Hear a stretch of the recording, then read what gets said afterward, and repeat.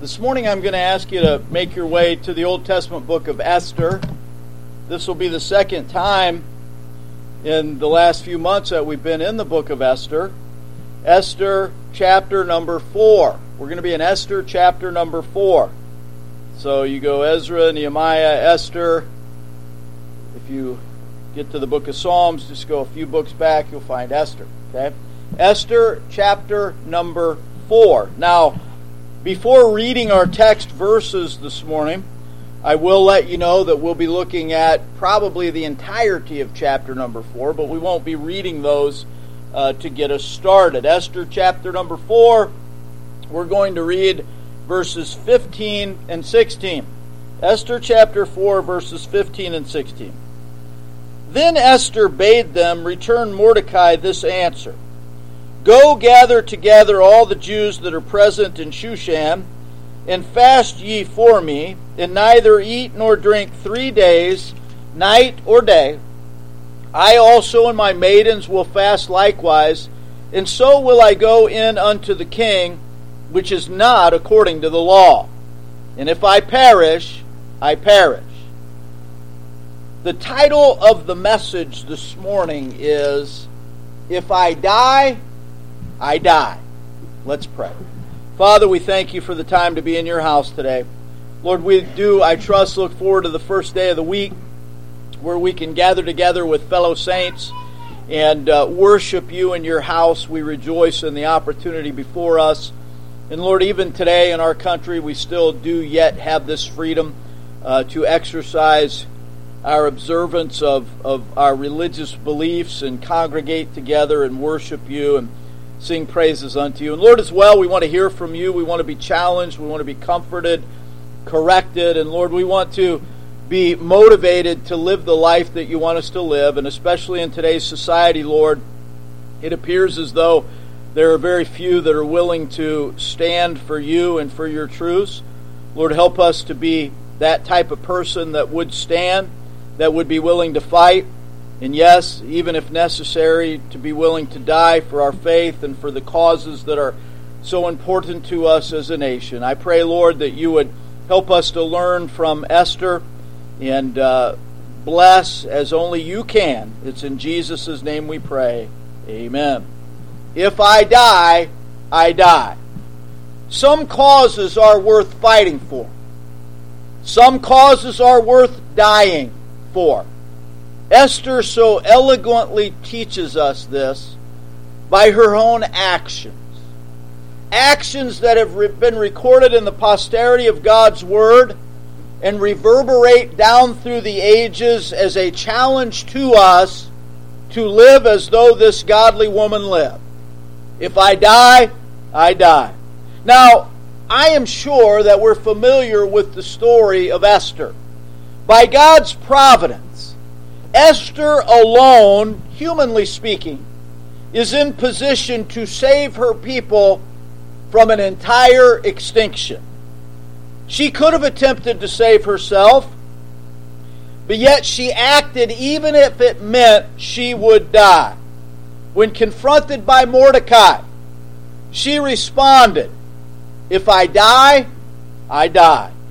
Now there are and will be times in each of our lives where we must take a stand, where we must determine that the cause is too great to pass up. We must determine that we will stand for the cause of Christ, that we will stand for the cause of the Lord's church, that we will stand for our country, and we will stand for our families. In those instances, we must be willing to fight. And we must have the attitude that if I die, I die. What can we glean from Esther that will help us adapt and adopt this attitude? That will help us in times where the cause is too great and we must take a stand? We must be willing to fight. We must say, as Esther said, if I die, I die. What can we see from Esther's experience that will help us? There are 4 components that I want us to look at today. 4 components in Esther teaching us how to fight and be willing to die for a cause. 4 components. Here they are. First, Esther resolutely rises to the occasion. Secondly, Esther responds by requesting fortification. The third component, Esther realizes the problem with the requested action.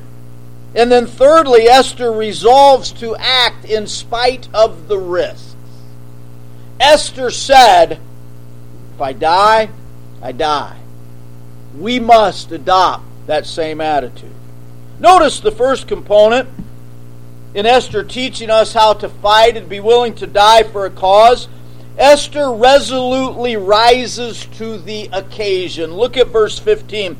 Then Esther bade them return Mordecai this answer. Now, we're going to get into the context about what's taking place here. But suffice it to say that Mordecai had sent word to her that she needed to take action. And she is sending the answer back by the messengers. And it is clear from Esther's answer to Mordecai that she is willing to do what is necessary. Now, the phrase, rising to the occasion, originated in late 16th century England. It meant then, and it still means, this: to summon extraordinary ability and resolve during pivotal moments in life, work, or relationships. And that's exactly what Esther did. She summoned extraordinary ability and resolve, and she rose to the occasion. Esther was determined and committed in rising to the occasion. Now let's consider what's happening here. First of all, we think about the cause. The cause. Esther is rising to the occasion due to the cause. Now, recall, and we preached on this a few weeks ago, perhaps maybe even over a month ago, Haman had a hatred for Mordecai. And Haman was livid and wroth with Mordecai because Mordecai was a believer in the Almighty God, and Mordecai would not bow the knee to Haman. And so Haman constructs this fallacy to say to the king that Mordecai and his people are contrary to the laws and the king of Persia, and they needed to be done away with. And so Haman convinces King Ahasuerus or Xerxes to exterminate the Jews. The decree is signed and is circulated. The Jews are going to be exterminated. The Jews react to this. In fact, let's read it in Esther chapter 4, verses 1 through 3. And I told you we'd be looking at a large portion of Esther chapter 4. We begin here in Esther chapter 4, verses 1 through 3. When Mordecai perceived all that was done, that's talking about the decree that the king had signed to exterminate the Jews. When Mordecai perceived all that was done, Mordecai rent his clothes and put on sackcloth with ashes and went out into the midst of the city and cried with a loud and a bitter cry, and came even before the king's gate, for none might enter into the king's gate clothed with sackcloth. And in every province whithersoever the king's commandment and his decree came, there was great mourning among the Jews, and fasting and weeping and wailing, and many lay in sackcloth and ashes. And so here is the cause. The Jews are going to be exterminated by the royal decree of King Ahasuerus, as he is bidden, and I believe deceived, by Haman. There will be times in our lives where there is a cause. Do you remember David, when David takes food out to his brothers who are engaged with the Philistines, and Goliath is present, and he is mocking God and mocking the armies of God, and all of the soldiers of Israel, including David's brothers, are terrified of Goliath. And David confronts the situation, and his brothers try to correct David, and David says in 1 Samuel chapter 17 and verse number 29, "What have I done now? Is there not a cause?" And there are times in our lives where there is a cause. where we must be willing to stand up and say, you know what? I am where I am by the grace of God. I have the ability to meet the cause and to provide for the cause. If I die, I die. How many people do you know in society today, in churches of the Lord Jesus Christ, that have such an attitude that when confronted with the cause are willing to embrace it as Esther embraced it? You and I need to understand the times in which we live. There is a cause. Notice Esther resolutely rises to the occasion. There is a cause. Her people needed to be delivered from extinction and extermination. And then we notice, secondly, the call. The call. What happens? Esther is made aware of what the king has done. And then I want you to notice, skip down to verses 7 and 8. Actually, let's read verse 6, 7, and 8. Verse 6, So Hatak went forth to Mordecai unto the street of the city, which was before the king's gate. And Mordecai told him of all that had happened unto him, and of the sum of the money that Haman had promised to pay to the king's treasuries for the Jews to destroy them. Also he gave him the copy of the writing of the decree that was given at Shushan to destroy them, to show it unto Esther, and to declare it unto her, and to charge her that she should go in unto the king, and to make supplication unto him, and to make request before him for her people. Do you understand what's taking place here? Mordecai reaches out to Esther. Esther had sent Hatak to find out why Mordecai was in such dire straits and what was going on, what had happened. And Mordecai sends a copy of the decree back, and he literally calls Esther and charges Esther to act. Esther is the only one at this point that has the ability to go in before the king and save the Jews. Esther finds herself in a particular position whereby she can actually do something about what is happening, about the injustices that are facing her people, the Jews. What would you do? It is high time for us, as believers in the Lord Jesus Christ, to realize that we are not put here on this earth for our own ease and our own enjoyment of life. Yes, we can enjoy life. We can enjoy the pleasures of life. But that is not your primary purpose for being here. You are put here for a reason. And it just might well be that you find yourself in the position that Esther was in. Esther, think about this. Esther finds herself in this unique position, able to deliver her people, humanly speaking. Now think about this. This scenario in which Esther finds herself has all been ordered by the providence of God. There is no mistake in what God does. There is no chance or happenstance with God. What a coincidence that Esther just happened to be there.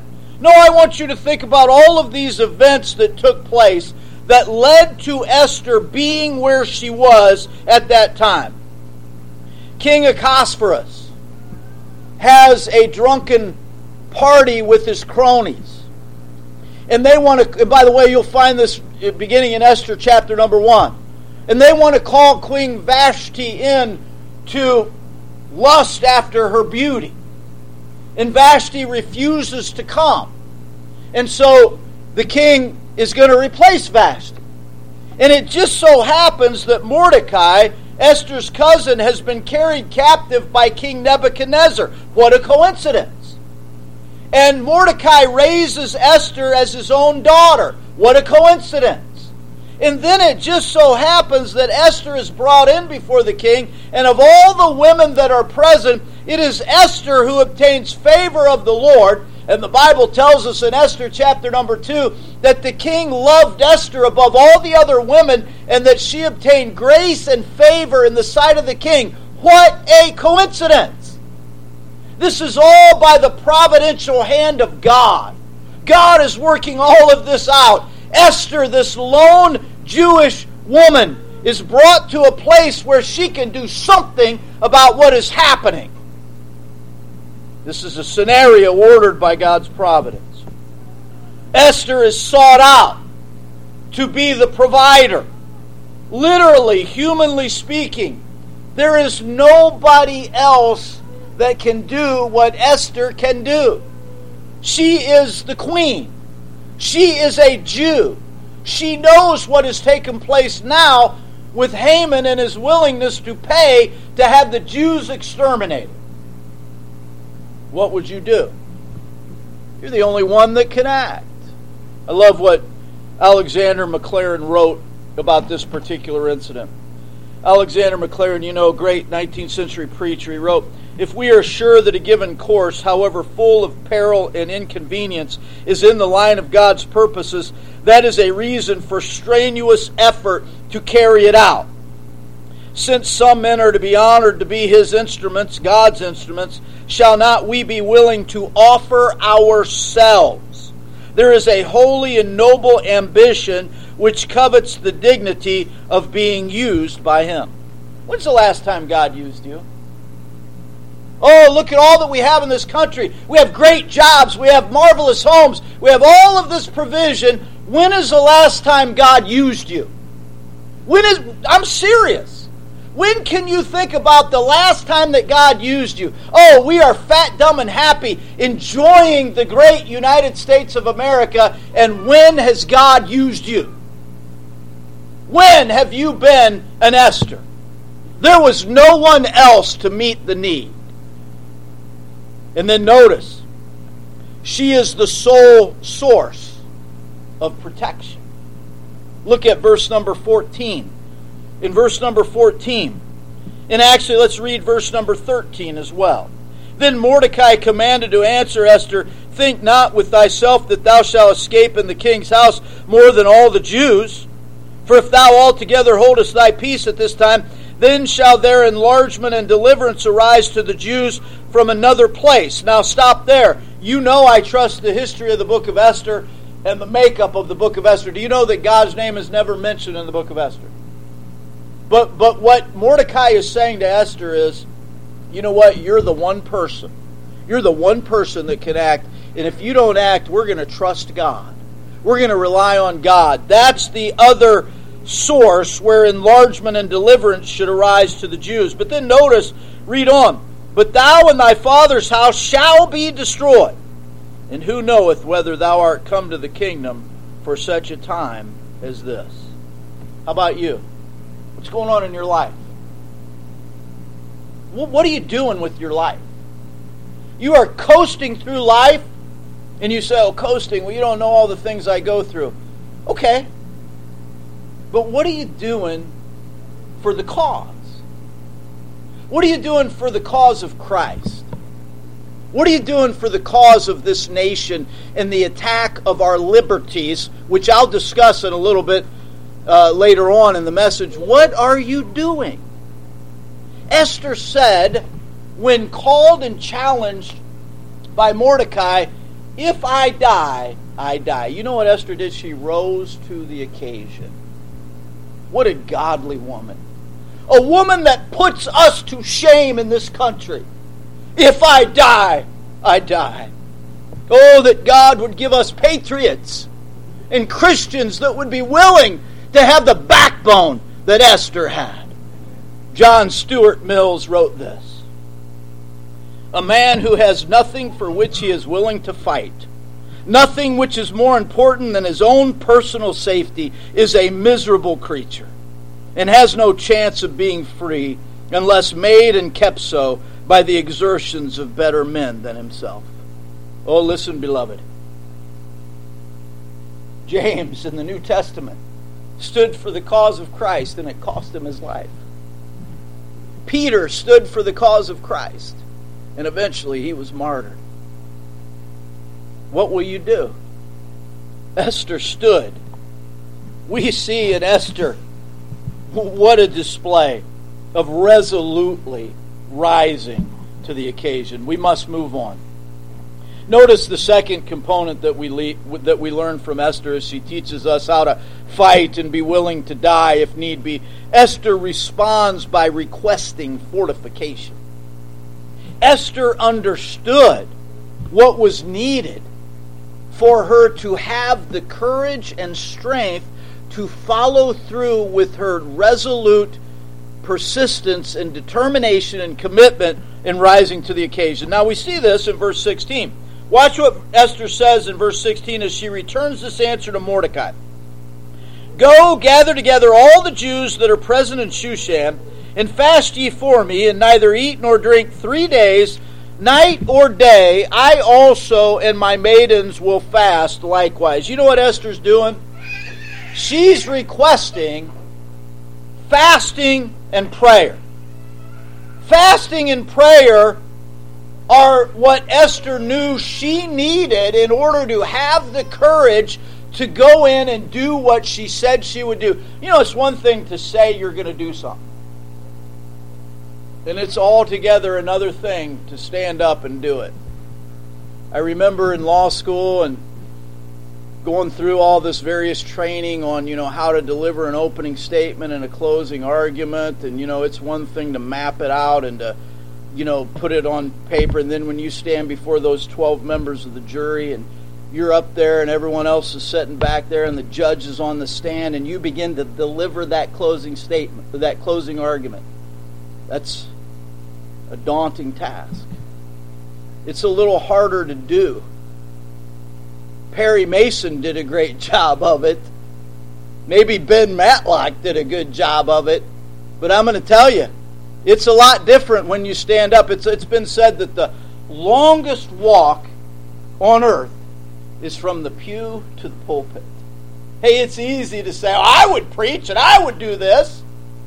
It's one thing to talk the talk. It's another thing to have the courage and the strength provided by God to actually get up and do it. To actually get in the arena and get your nose bloodied and get muddy and fight for a cause. Esther knew that if she was going to do this, she needed fortification. And that fortification would come in the form of fasting and prayer. Notice Esther understood as she responded by requesting fortification that there was strength in number. Look at what she said. In verse number 16, she says, Go gather together all the Jews that are present in Shushan. Listen, beloved, there is strength in number in fasting and praying. Paul time and again said, and I'll just quote you or read to you 1 Thessalonians chapter 5, verse 25, Brethren, pray for us. I'm glad that we pray one for another. I pray for you individually. But you know what's better? If all of us are praying for everybody. None of us are as strong as all of us. And if we are united in our prayer and fasting, there is strength in number. Esther knew that. She didn't just say to Mordecai, Mordecai, you fast and pray for me. She said, gather all the Jews together that are present, all of those that are already fasting and burdened over what's happened. Bring them together and let them know that I am going to rise to the occasion. You tell them what's going on and you tell them to fast and pray for me. Notice the strength in number and the spiritual necessity. She says, gather all these Jews together and fast ye for me, and neither eat nor drink 3 days, night or day. Now, I would say to you, you say, well, where does it say anything about prayer? In the Bible, when you read about fasting, it is assumed that prayer will accompany that. In fact, 11 verses in the Bible, both Old and New Testament, mention fasting and prayer together. Fasting and praying. Do you know that fasting and praying was practiced hand in hand by some of the greatest saints of God that are recorded in Scripture? You think of a patriot by the name of Nehemiah. In Nehemiah chapter 1 and verse number 4, and by the way, I'm going to read these to you quickly. You won't be able to turn to them, I'm sure, but if you want to jot them down, Nehemiah, in Nehemiah chapter 1, verse 4, it says, "And it came to pass when I heard these words that I sat down and wept and mourned certain days and fasted and prayed before the God of heaven." And then David, the man after God's own heart, wrote in Psalm 35, verse 13, "But as for me, when they were sick, my clothing was sackcloth. I humbled my soul with fasting, and my prayer returned into mine own bosom." And then Daniel, the great warrior, Hebrew child, wrote in Daniel chapter 9 and verse number 3, "And I set my face unto the Lord God to seek by prayer and supplications with fasting and sackcloth and ashes." And then in the New Testament, the great missionary apostle Paul and his partner Barnabas in Acts chapter 14 verse 23, Luke wrote these words, "And when they had ordained them elders in every church and had prayed with fasting, they commended them to the Lord on whom they believed." And then of course, our Savior, Jesus Christ, when confronted by some folks that said, "Hey, why couldn't your disciples do this? Why couldn't they cast out these demons?" Jesus said in Matthew 17, verse 21, "Howbeit this kind goeth not out, but by prayer and fasting." Now, I want to ask you this. Do you pray for courage and strength for those that are in a position like Esther was, to go in and do what they might do in rising to the occasion, even if it means that they die for the cause? Do you pray for them? You say, "Well, brother, I do pray for them." Well, that's great. We should pray for them. And I commend you for that. Let me ask you this. Do you fast? When is the last time you fasted about anything? "Oh, preacher, that's for the Old Testament." Just read to you 2 verses from the New Testament. I can go in more in depth. When is the last time you fasted? Fasting is not something that has been done away with. It means that we are sacrificing our physical sustenance, relying upon God to meet the need of the hour. You don't have to fast for 40 days and 40 nights. You don't have to fast even for 3 days and 3 nights. Fasting can be something that you do during the day, where you rely upon God and you sacrifice this meal or that meal. But what I am saying is that if Jesus said these kinds of challenges can only be met by fasting and praying, then we're only half doing the job. Esther said, "Gather all the Jews together and have them fast for me, that I might have the courage and the strength and the fortification to go in before the king." Would you fast? Would you pray? And then notice Esther includes self-participation. And oh, that we might learn from this. Esther didn't just ask others to fast and pray for her and then she not be involved herself. Notice Esther says here in verse number 16, "I also and my maidens will fast likewise." Don't forget that part. Don't forget to assault the throne of God and come boldly under the throne of grace by the blood of the Lord Jesus Christ to ask for fortification, for courage and strength to do what you alone providentially have the ability to do. Esther responded by requesting fortification. And then notice the third component. Esther realizes the problem with the requested action. What I mean to say by this is that Mordecai called her, challenged her, to go in and speak to the king. Well, now think about this. She's the queen, right? Well, what's the problem with the action requested? She's the queen. She can go in anytime she wants. She is the queen. No, she can't. She can't go in anytime she wants. She is not able to go in anytime she wants. I want you to notice the Persian law. The Persian law. In verse number 16, notice Esther says, "And so will I go in unto the king, which is not according to the law." Do you understand that for Esther to do what she needed to do, hold on to your seats, she was going to have to break the law. Now, lest anybody should listen to this message on sermon audio and say, well, that cult leader is preaching people are supposed to practice civil disobedience and break the law. That's not what I'm saying. What I am saying is that when there are ungodly laws that are imposed upon the people of God, we must obey God rather than men. We must do what God would have us do rather than what men would tell us to do. We must be willing to stand and preach the truths of Scripture and call out what God says are abominations, even if the government says we're not allowed to. Do we understand that? Esther is not permitted to go in unto the king. It is not according to the Persian law. Death was the punishment on all of those that would intrude on the privacy of the Persian king, in this case Ahasuerus, uninvited. You couldn't just go in and see the king whenever you wanted to, even if you were the queen. You could not go into the inner parlor where the king would spend his time, where the king usually was, without being summoned by the king. You were not allowed to do this. There were various reasons why this was done. And yet Esther, the king's favorite wife, the one who had favor and grace bestowed upon her, the one that the king loved above all others, according to chapter number 2 of Esther, she could not go in uninvited. Look at verse number 8 of Esther chapter number 4. Excuse me, I'm sorry, not verse number 8, verse number 11. Verse number 11.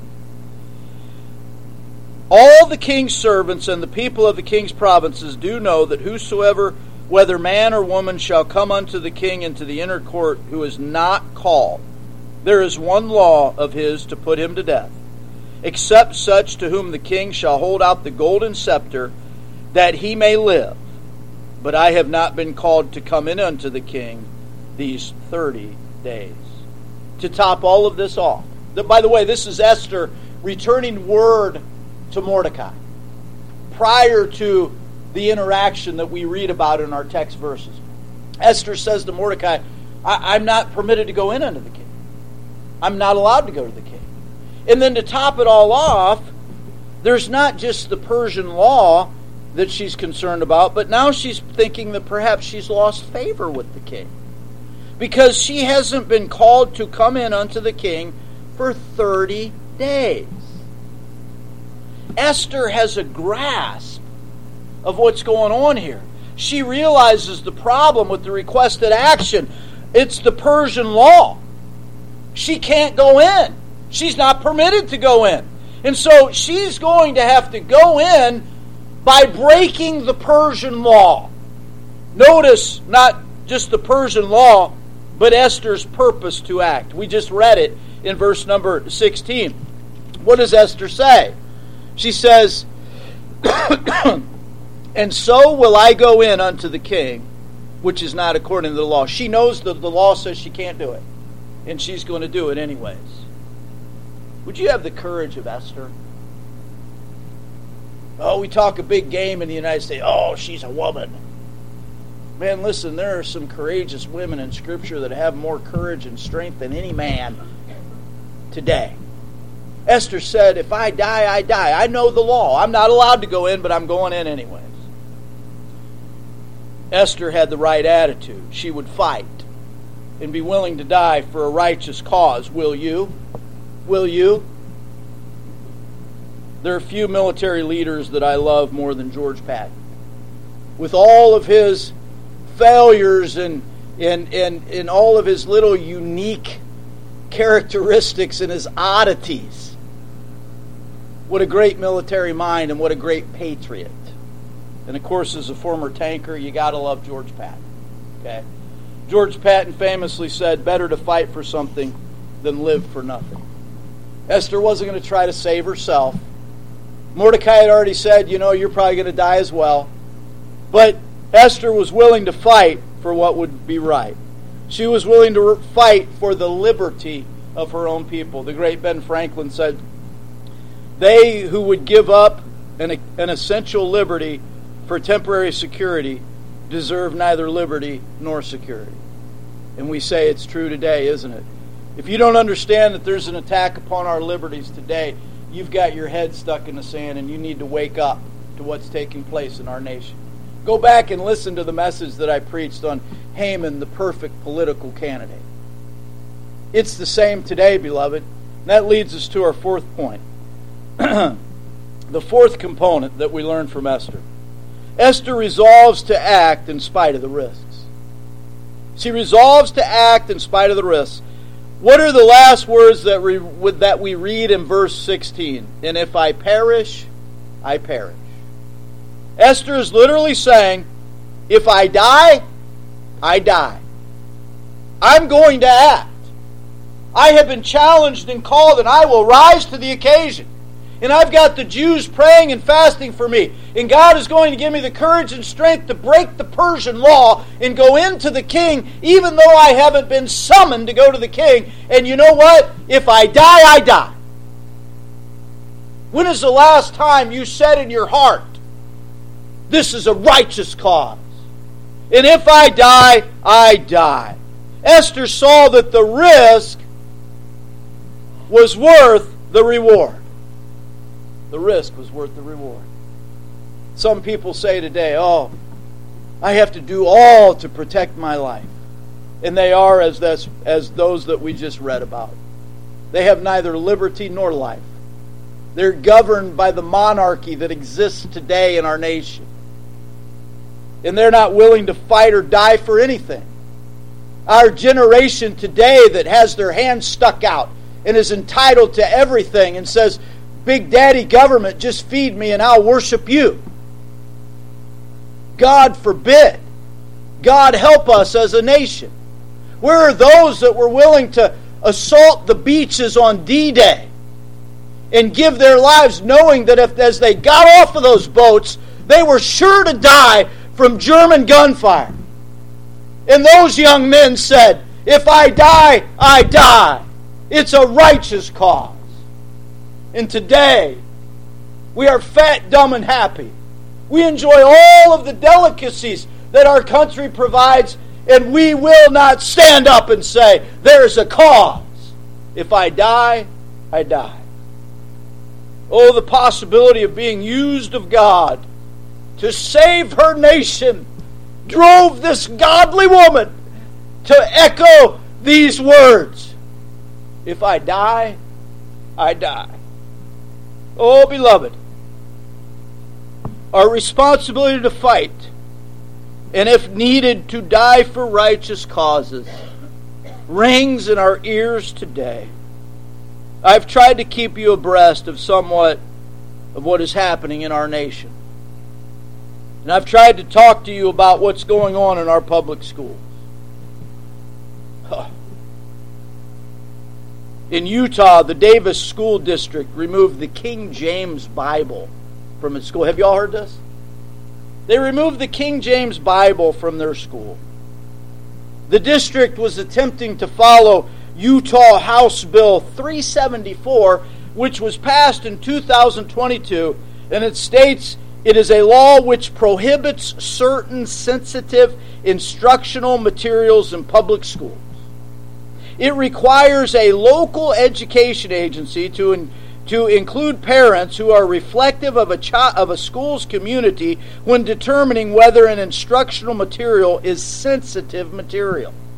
The law defines sensitive material as instructional material that is pornographic or indecent material. Now, this law was passed because of the effort of the trans LGBTQIA community to force pornographic materials on school children in their libraries and in the curriculum. That's why the law was passed. And now we've gotten to the point where they have now said that not the Bible, but specifically the King James Bible, is pornographic and indecent.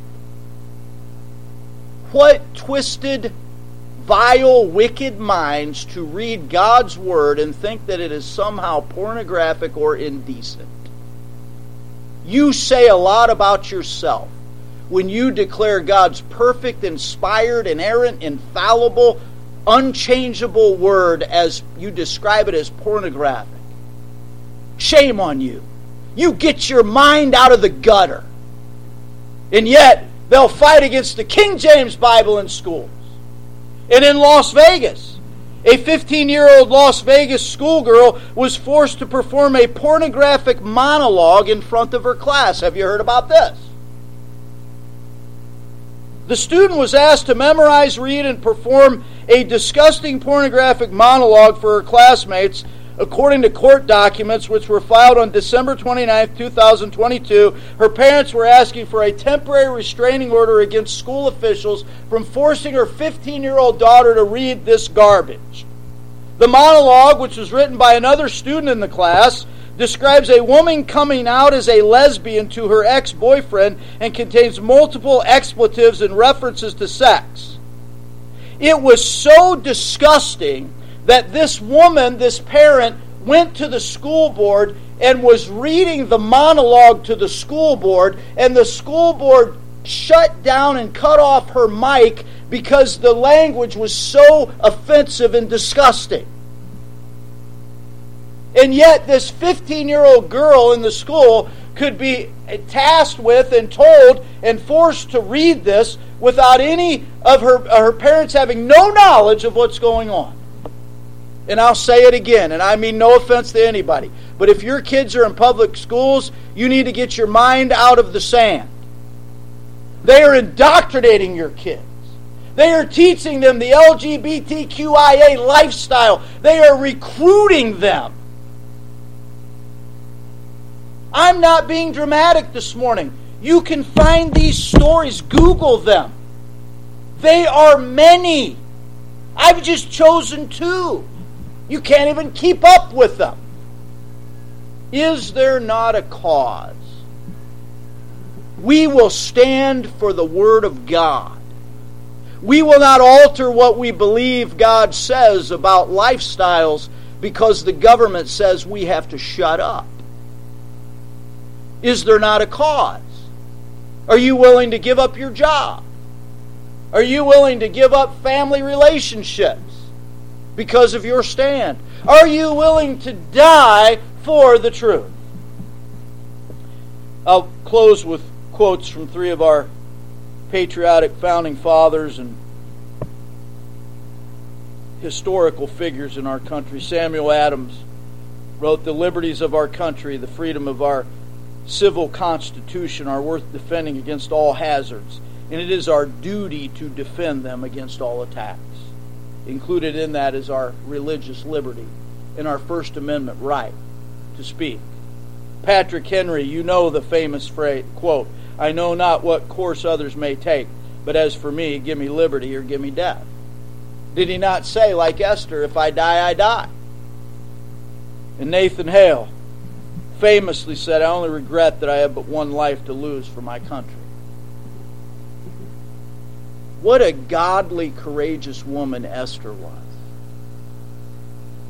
I know I'm not allowed to go into the king, and the penalty is death. But I'm the only one that can meet this cause head on. I'm going in. You pray and fast for me, and if I die, I die. Oh, that God would give us men and women that would stand as Esther stood. If I die, I die. We looked at four components in Esther teaching us how to fight and be willing to die for a cause. Esther resolutely rises to the occasion. Esther responds by requesting fortification. Esther realizes the problem with the requested action, and Esther resolves to act in spite of the risks. You pray and fast for me. Now pray and fast for you. That we all might be willing to say, you know what? We want to stand for the cause of Christ. We want to stand for this great nation. We want to stand for the Lord's churches. We want to stand for our families. And if I die, I die. Let's pray.